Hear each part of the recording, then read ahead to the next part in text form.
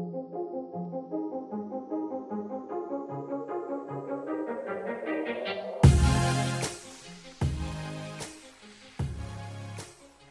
right, so we got our next IQ presenter. We got Jerry Reyes Riviera of SR Clamplay. So what do we got here, Jerry? All right, so in order to understand my product, you got to understand a little background information. So I'm a volunteer firefighter for the town of Rocky Hill, and about 2 years ago, I was doing training, and I actually, for search and rescue procedure done before putting out the fire to ensure that there are no remaining people or pets inside the house. And I was doing my search and rescue training, and I entered a room, and standard protocol says that you have to shut the door behind you. Mm-hmm. And when I shut the door behind me, it locked, and I didn't know that. So when I got back to the door and it was locked, I couldn't exit. And it's just training, but like it's still a smoke-filled environment. Yep. You're still using an air pack, and like you can see your air coming down. It was traumatizing. So like that's when I knew I needed to come up with something. I came up with the SR clamp plate, and what it does is it clamps onto the door, and it prevents the door from locking or melting into the door frame. So it secures a point of egress for the firefighter, and it emits a light that can be seen up 25 feet away. So it identifies that point of egress as well. Interesting. So I guess the question is why? Close the doors like the old attaché backdraft, or is that one of the reasons why you close the door behind you? Or standard protocol says you have to shut the door as much as possible, because if you were to leave all the doors open, you'd just be feeding the fire there. Right. It would just grow like immensely. Yep. So again, I mean, it seems it's kind of crazy. Like again, you weren't in a life or death situation. It was just training. Yeah. But you have to imagine that's happened before, right? Yeah. Did you? I mean, I would have freaked out a little bit. I ain't gonna front, guys. We did say it was traumatizing. So yeah, very traumatizing. I'm a little traumatized just hearing the story. yeah. So, when you start talking about it, tell us a little bit. I mean, you're in school here at UConn, right? What are you going for? I'm actually a biomedical engineer. It doesn't really align with the firefighter invention, but it kind of does. A little bit. We'll make a stretch, right? Yeah, a little stretch. I was an English major, so it doesn't always matter. Yeah. So why? I mean, was this kind of it was just popped in your head? I mean, you said this happened 2 years ago when you were in it, and it's just been on your mind for 2 years, or what? Yeah. So my senior year in high school, I always knew I wanted to be an engineer. So from freshman year to senior year, I took an engineering course, right? And the senior year conclusion of that engineering course was, here's a problem. Or find a problem and create a solution. You got the whole year to do it. So that's senior year UConn? Senior year at high school. Okay, cool. Yeah, I'm a rising sophomore right now. Nice. Okay, nice. Yeah, awesome. But so my senior year, we were gonna do a problem involving like when you clip your fingernails too close, and like it's so sensitive. That's such it hurts. a freaking problem. Yeah, I get it all the time. It's like life. It's like life altering. Yeah, it is. But so one Tuesday night, I got trapped, like I said, and I just knew that this had to be our solution. So me and a group of 2 other people just decided that like this is what we were going to solve, and we did a lot of research, did a lot of testing, and we came up with our prototype 1. Right now, we actually have prototype 2. Mm-hmm. Still non-functional, doesn't have thermo-resistant plastic, but we're almost there. Yeah. So you were a volunteer firefighter in high school? Yes, I was. Okay, nice. So what was that? The Explorers? Did you start with that kind of stuff? Kind of. It's cadet program. Cadet program. Nice. Can you talk a little bit just more about the prototyping sort of thing? Now, are you using like UConn's facilities to kind of come up with your prototypes? Are you doing it at home? Yeah. So the first prototype, obviously, I was not here yet. I was still in high school. But the second prototype, I actually constructed in the Engineering 2 building. And we made a 3D model on a CAD software called SolidWorks. And then we printed it out. It took about 10 hours. And it came out really, really well. And was this before the IQ program or after you were in it? This was before the IQ program, when I was going for the original presentation. Gotcha. For the top 10. Okay. Yeah. Nice. So tell us about that. How did you get involved with it? I mean, did a professor say, listen, you've been doing this since high school. Why not just keep on going, and actually make it into something? Or did you just see a flyer? How'd that go? Yeah, well, actually my RA contacted me because I had showed him the product, and he contacted me and he said, hey, today's the last day to sign up for Innovation Quest. You should do it.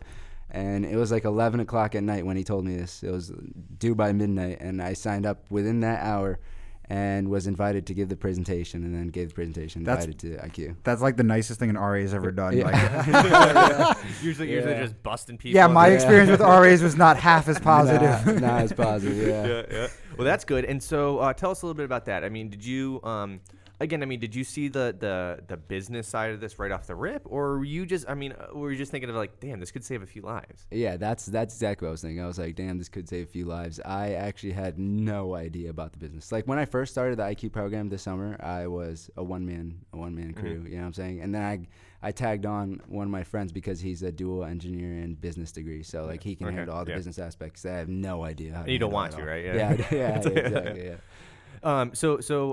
Again, like the whole process, you started with one person, you ended with two. I mean, tell us a little bit how like did the mentors like push you to find somebody like right off rip? They're like, you're one person, you're clearly the engineer, you're clearly the guy like in the fire, you know? Yeah. So tell us a little bit about that kind of process. Well, the first week that we got here, like everybody had like more than one person on the team, and I'm just sitting there like everybody's like. We did a team collaborative like organization group, right? And so when we were doing that that process, I was just sitting there alone, writing on an easel, and I'm like, "Wow, this is so great." Just talking to yourself. Hey, bud, do you have bouncing, anything about that? Bouncing ideas off myself. Yeah. So I decided that like I needed to have someone come with me, and this kid lived across the hall from me, which is like pretty amazing. That's pretty convenient. Yeah, very convenient. Not that big of a commute. Yeah, and we actually became very, very close, and now he's like even closer to me. Nice. Yeah. So, so the business aspect of this, right? So IQ obviously got you the prototype you were doing, for the initial pitch, right? Mm-hmm. Are you still on that one? Are you? I mean, I assume you're on to the next prototype already. I mean, actually, I'm still on that prototype, and I'm contacting manufacturers, Welland Engineering in Chester, and I'm contacting them for a SLA 3D printed resin prototype, and that can withstand up to like 350 degrees Celsius. Nice. Yeah. So question. I mean, are you so again? You want to be an engineer. Like, how has this process changed the way you look at like? I mean, you're still a sophomore, so you're still in school. You're still going to thing. But like, how does it? I mean, are you an entrepreneur now? Are you going down that route? I mean, how did that change like the story of who you are and like again, engineer, firefighter, that kind of a thing? I'm wondering the same thing. Like I view my life as like a branch or as like a tree, and like this entrepreneur thing's like just a branch off of it. You know what I'm saying? I still have like an end goal. I want to engineer new medicines and delivery methods of medicine.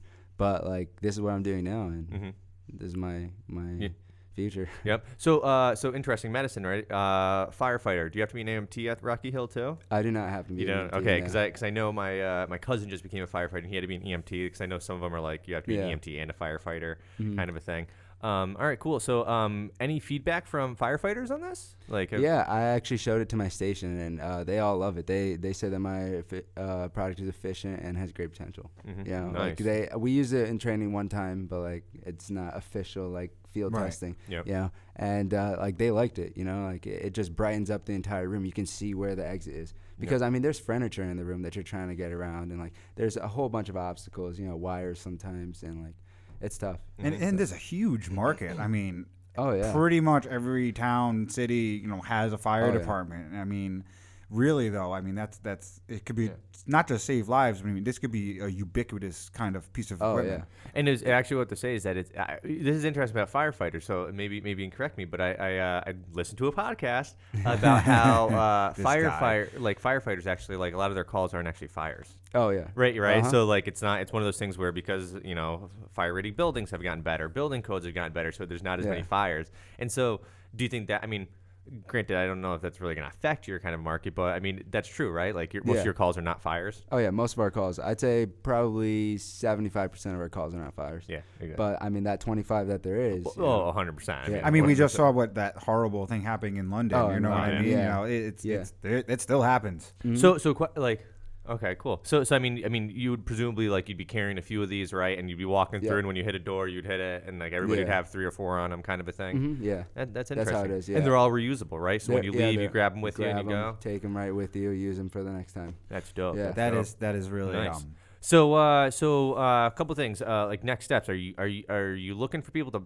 I mean, you can't really pilot this, right? You can't say, "Oh, go use it in a fire," kind of a thing. So do you real world testing? So is there certain testing that like fire equipment has to go through? Like, I mean, do you have to? Yes. Well, the testing that we're gonna have it go through is when we get our final alpha, our first like fully functional prototype, we're gonna give it to a few firefighters, not many, just as a select number, right? And we're gonna take their feedback, then finalize the design. And we're going to have a beta prototype. We are going to field trial that. So we're going to send a couple hundred out to different firefighters across the nation, most likely, and or at least across Connecticut and New England. And they're going to respond back with feedback.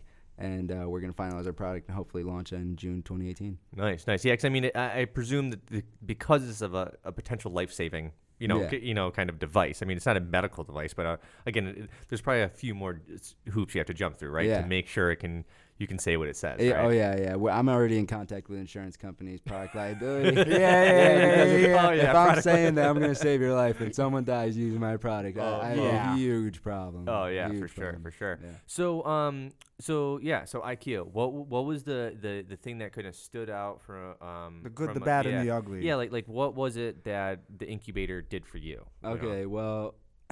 Incubator, I mean, I cannot thank these mentors enough. Like, honestly, in the moment, I was like, why? Like, they tell me to say something, and then they'd completely change it up the next week. Do you not like me? Are you just like? I know. Yeah, that's exactly what I was thinking. That's exactly what I was thinking. But I mean, it was constructive criticism every single week. Every single week, we made improvements. We grew.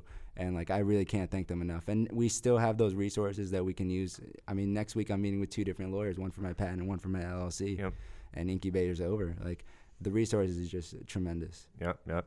Anything that challenged you about the program that didn't fit with you? I mean, we talked to a couple of people about, like, it just stretched me a little bit thin because I'm, always doing different stuff, or I just didn't want to be inside all day. Like, it didn't kind of fit the way I kind of work. But was there something that didn't kind of jive with you, or? Yeah, well, I actually work for a mortgage company. I just file and scan, upload.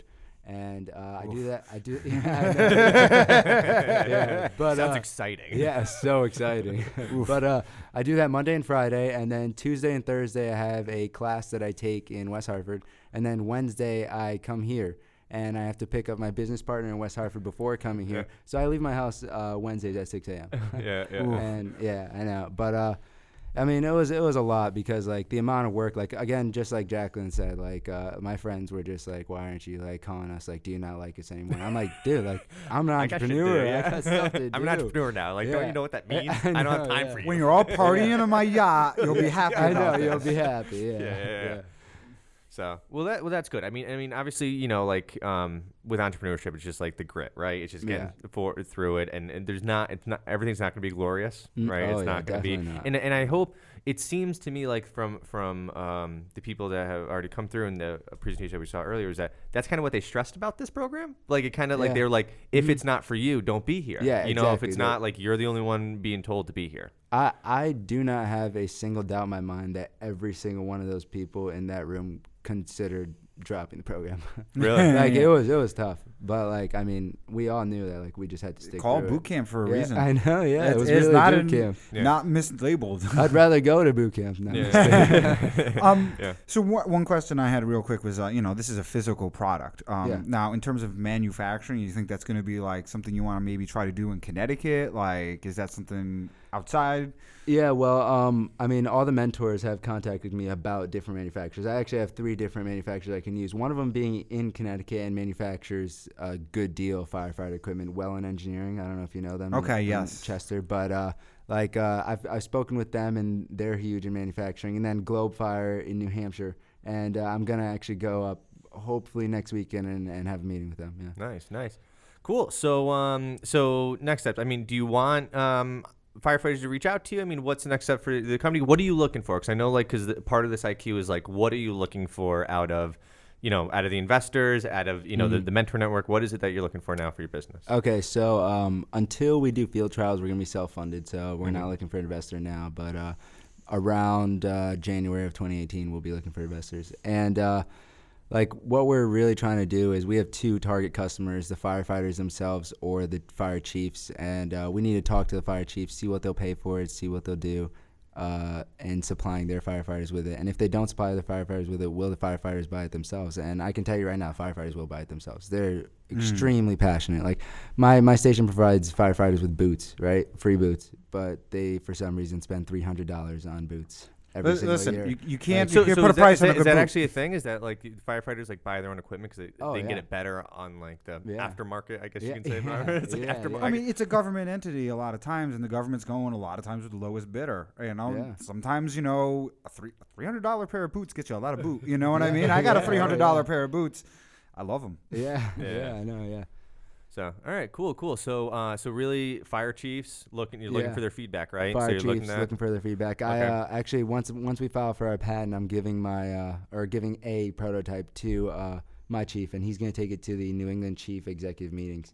Perfect. And he's just going to display it there, and that's like networking. Nice. That's and I assume that's happening soon, right? Because these IQ by September 2017. Yeah. Nice, awesome, very cool, Killing awesome. It. Well, Jerry, this is awesome. You know, we hope to kind of see it out there in the wild. You know, actually, I'm not going to see it because I'm not a firefighter. I'm not actually going to use it. But I hope I don't ever actually see it in person because then it means I'm in trouble. I want to see an article about how how it saved lives. But this is great, and I love the fact that you started in high school and it's kind of been on the move and everything. It's just been a big rolling snowball. It's just gotten bigger and bigger. That's the Connecticut startup ecosystem. And so, and by the way, if a fire chief does want to get in contact with you, where can they reach plug you? Yourself. They can reach me at jerry.reyes-rivera@uconn.edu. And that's Jerry.